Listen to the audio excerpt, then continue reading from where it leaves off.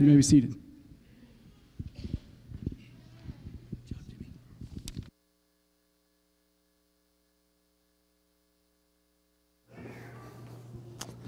We'll have to tell you, I love that song.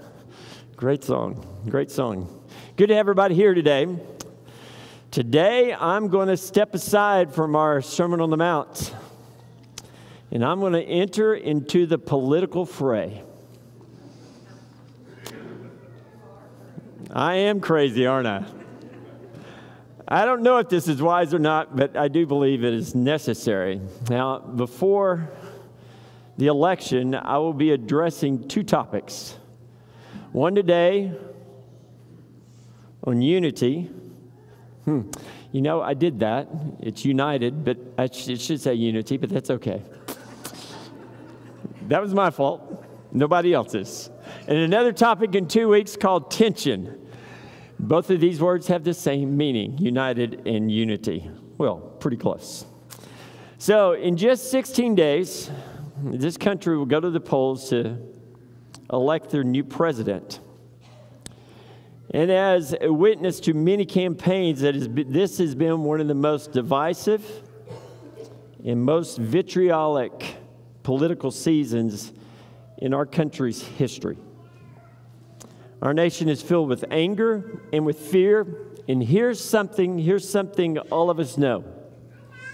Nothing divides like politics, and nothing divides like fear. And since we know this to be true, I want to ask you a question.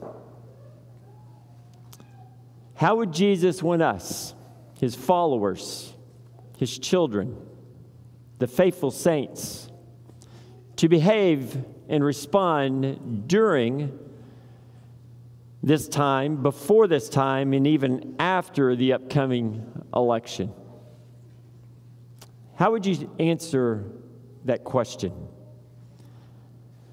I want you to know that much of what I'm going to say today is not my own. I'm not a political expert. I've kind of gleaned some stuff from different places.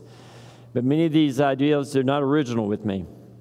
But I do want you to know that this is from my heart and from my study. And do not forget that whatever happens on Tuesday, November the 3rd, God is ultimately in control. God is ultimately in control. You may remember this passage from Daniel, in Daniel chapter 4, that says this: "The Most High is sovereign over the kingdoms of men, and he gives them to anyone he wishes." That ought to give us great assurance, but it also ought to give us some fear. To know that God is the one who sets individuals over kingdoms to fulfill his purposes of righteousness and justice and mercy. Or he sets kingdoms over men for his purpose of bringing judgment upon nations for their failures of righteousness, justice, and mercy. Here's something one figures out pretty quickly when reading the Hebrew Scriptures. God judges nations in time. God judges nations in time. Nations rise and fall because of God's sovereign hand. God places leaders where he desires them to fulfill his purpose. And as for you and me, Jesus will judge all mankind on the day he returns. Matthew 16 says, "For the Son of Man is going to come with his angels in the glory of his Father, and then he will repay each person according to what he has done." God judges in time, but Jesus will judge the works of man on the day of his return. So, whatever happens, God's hand will be in the decision on Tuesday, November the 3rd. Now, brothers and sisters, like I said, there's nothing that divides like politics, and there's also nothing that divides like fear. If my political candidate is not victorious on November the 3rd, we often feel a loss of control, a loss of opportunity, or a loss of a way of life. and the progress of our country and where it's headed and where it will go, we often think, if my political candidate is not elected, the world may come to an end as I know it. It's kind of how we think. Here's a question for everyone. How many of us have placed our faith in a candidate or political party and not in the one who is sovereign over the kingdoms of men? Now, from what I see on social media and in news articles across this nation, many of us have placed our faith in the candidate who will occupy the White House in 2021 and not in our Savior. And I'd also like to remind everybody about something here at Lake Homa, okay? If you're looking for a church where politically we are all the same, you're in the wrong place. You're in the wrong place. There are many different political views in this body of believers, and I love that we are politically diverse. Here's why. Because we have the opportunity to model in this town and in our surrounding area how to disagree politically while still loving each other unconditionally. Now, let me say that again. Put it on the screen. We have the opportunity to model how to disagree politically while loving each other unconditionally. Now, don't answer this question out loud, okay? All right, here's one of those. Don't answer this out loud. Do you want to do this? Do you want to do this? And do you think you can do this? Do you think you can disagree politically while loving others unconditionally?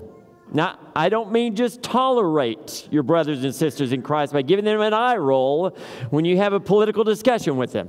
No, I'm talking about loving them in a manner that Christ called us to love one another. So here's some questions I'm going to be asking over the next couple of weeks. Are we willing to evaluate our politics through the filter of faith in Christ rather than create a version of faith that supports our political view? Is it even possible for you and for me to make Jesus our politics? What would it take for us to say with confidence, Jesus is my politics? Are we willing to place our political filters behind instead of in front of Jesus? And am I willing to follow Jesus even if it means creating space between me and my political views? I can tell you that most people were not able to do this. Or at least not willing to in this current climate, are we?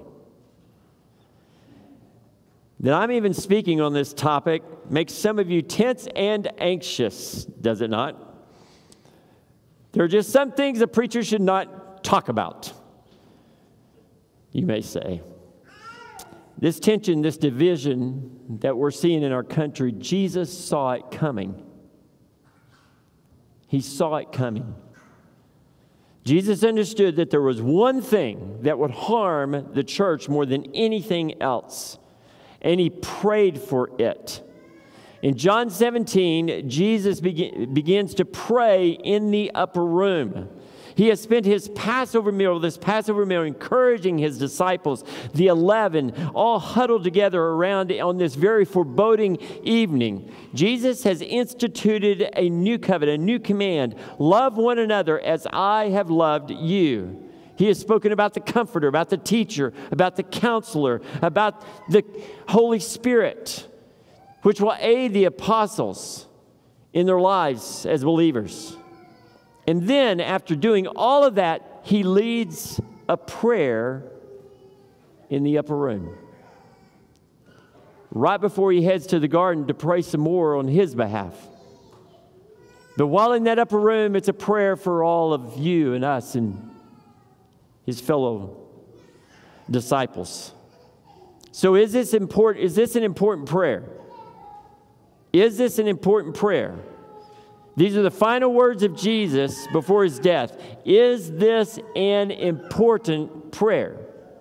The answer is absolutely yes. Yes. And what was his prayer about for believers? He prayed for what? Unity. Unity. That all may be one. It was his main objective. Why? Because Jesus knew that the most harmful characteristic to his church would be division. Division is the one characteristic which has the potential to divide and to destroy his church. Is this not true? Deb and I are reading a book in our drive time when we're out driving, doing stuff. It's called A History of the Churches of Christ in Oklahoma by David Baird, a historian at Oklahoma University, and he's from our tribe. Brothers and sisters, it's not a flattering look at our tradition in this movement. We, who wanted to throw off all the creeds and just follow the Bible, have divided to the point to where 1,500 members a month. We're losing that many. We bicker about everything. And it's harmed our movement, and it's harmed Christ's church. And our children and our grandchildren are choosing other faith traditions if they're choosing another faith tradition at all. Over the past 30 years, our movement has lost over 500,000 congregants. 500,000. I'm told now that we're losing almost 2,000 members a month. And so I ask the question, do you understand why unity is the cry of our Savior on the night of his arrest? Holy Father, protect them by the power of your name, the name you gave me, so that they may be one as we are one. It is obvious that Jesus wanted his followers to have the same togetherness and oneness as Jesus had with his Father and the Father had with him. So what did Jesus know that we don't know?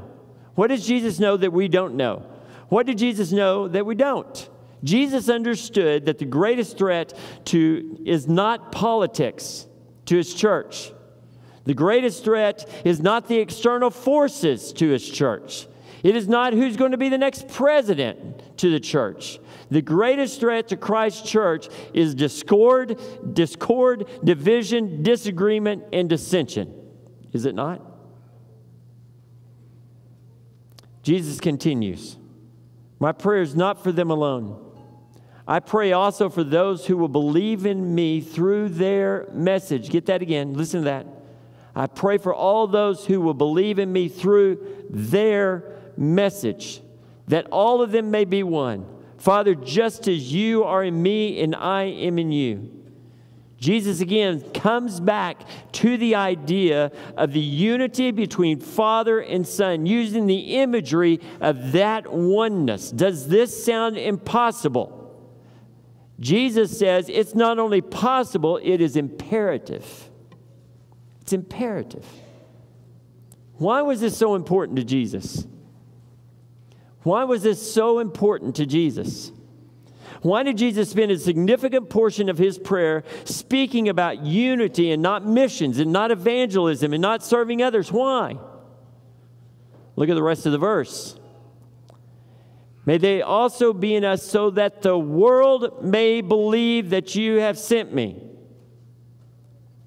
The world may believe. The only way this world will believe is if there is unity in diversity. Unity in diversity. Our churches must have unity in the midst of diversity. Is this not the greatest challenge to our churches? In other words, the church will not sacrifice our unity for anything. For anything. What if this town and the larger city around us looked at us and said, I've never seen anything like it. This church is so eclectic, so diverse, and they love all people, no matter their background, no matter their political ideology. They are unified in diversity. And you may ask, well, what does that look like? Glad you asked. Look at John chapter 13, verses 33 through 35. Jesus has given his disciples a new commandment, new marching orders in this new kingdom of his. And here it is.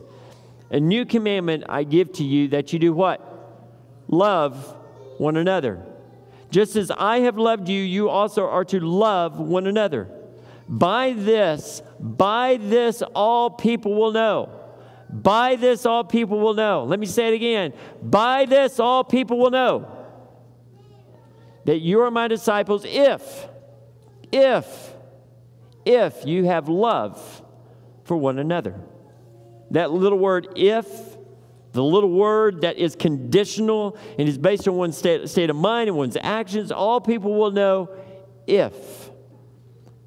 Now back in John 17, that was still in the upper room, but that was in John 13. Back in John 17, Jesus is instituting a new worldview for his followers, a new way of seeing the world and those who will be part of his kingdom. All will know if we are followers of Jesus if we do what? All will know if we are followers of Jesus if we do what? If we love one another. Look at this verse as he continues in John chapter 17. The glory that you have given me, I have given it to them, that they may be one as we are one. I in them, you and me, that they may be completely and perfectly one, so that the world may know that you sent me and loved them even as you love me. Brothers and sisters, everything hinges on unity. Unity of purpose on Jesus Christ, does it not? This unity is not about politics. It's not about culture. It's not about language. It's not about how one worships or when they meet or if there's one cup or if there's many. The reason our fellowship is dying is because unity in diversity is not something we tolerate well. Is that not true? I know that's hard. Many of us just pick up our ball and we just go home when we get upset. Here's the amazing thing about this call to unity. It happened. It happened. This call to unity actually happened. Go back to the first pages of the book of Acts. There was one purpose, one message, one command. The believers had everything in common, and the church grew. So your candidate, whoever that may be, will win or lose based on how American citizens will vote on Tuesday, November the 3rd. Listen, but the church will win or lose based on our behavior today and every single day following this election. How we love each other and how we love our neighbors who may totally disagree with us politically in our point of view. I will say it again, we must not let anything divide us, and we must not let anyone divide us. It was Mahatma Gandhi that said this: I like your Christ, I don't like your Christians. Your Christians are so unlike Christ. As a 9-year-old, I remember having the flu and watching the funeral of Dwight D. Eisenhower, our 34th president, from the couch in my living room.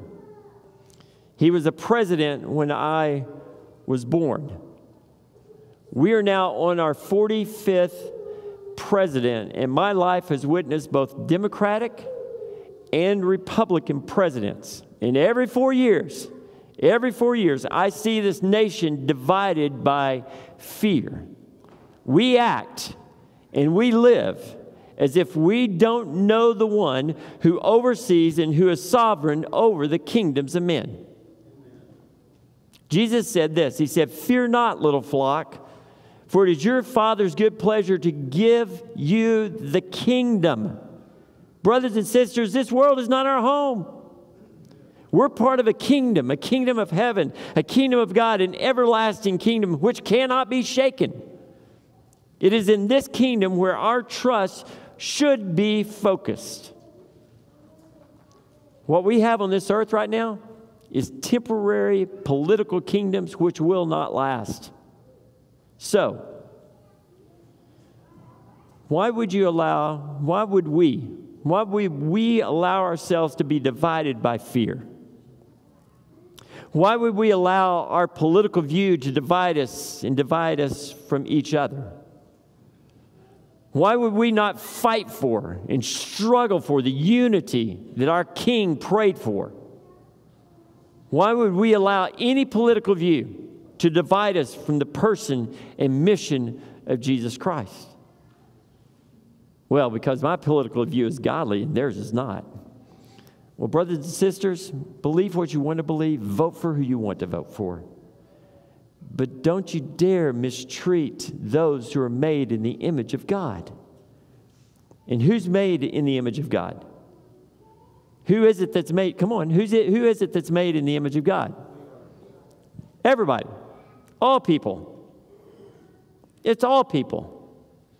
And some of you say, well, surely not all people. Yes, all people. But I don't like them.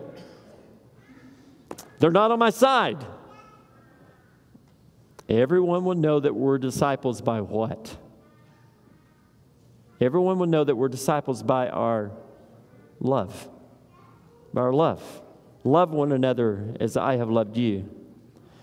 Again, let me ask you, do you want this for you? Remember, this is God's will for us. Not mine, it's God's will for us. It is God's will for all His followers. And if we want this, I pray that we can do two things. Two things. So here's the two things. Here's the first one. Pray as Jesus prayed. Pray as Jesus prayed. Pray for oneness, for unity. Unity in your own heart and unity amongst your brothers. Unity with those who do not think like you. Pray like this. Heavenly Father, make us one so we can influence many. Make us one so we can influence many. Our unity, listen, our unity has a profound impact and effect on this world. We may not agree with one another, but we can love one another. Brothers and sisters, the world is watching us. And what we do speaks louder than the 10,000 words which say otherwise. Here's number 2. Look for an opportunity to love unconditionally someone with whom you disagree politically. Let me say that again. Look for an opportunity to love unconditionally someone with whom you disagree politically. In 2 weeks, we're going to get around to this a little bit more. But this will mean sitting down and listening with another and asking questions without judgment. It's about keeping one's lips closed while the other person speaks. It's about listening. It's about opening our ears and closing our mouth. And if this comes out of your mouth, well, I just can't understand how anyone could believe that. Well, you just made a confession. You really don't know how others think. And you're not willing to find out what others think. You confess that you haven't really spent any time with someone with an opposing view. So some of us really don't understand, and some of us don't really know, and some of us don't really care. So look for an opportunity to love unconditionally someone with whom you disagree politically, and be open to the possibility that your mind could be changed. I hear some of you say right now, James, you have to say these things, you're just a preacher. You're just doing your job, aren't you? You're just a little naive, aren't you? What's being naive? Being naive is believing that Christ's church has no impact on this world. That's being naive. It's believing that Christ's church should come in second to our political structure. That's being naive. Jesus said, and I tell you, you are Peter, and on this rock I will build my church, and the gates of hell shall not prevail against it. Brothers and sisters, the church of Jesus Christ started a movement that changed Western civilization as we know it, a movement that will not die no matter how hard this world tries. The gates of hell, no matter what Satan throws at it, will win. The church will win. So, what wins over everything? What wins over everything? Love wins, does it not? So what would happen if we had a Jesus first politics? Maybe, just maybe, we would change the world by our witness to others. Not for a kingdom of men, but for a kingdom of heaven. Here's the last thing I want to say. Write it down. Disagree politically. Love unconditionally. And continue to pray for unity. I love each and every one of you very much. May God bless you as we go through this political season. And may we make unity the number one thing in our life. You can put on your mask. Let's stand and sing.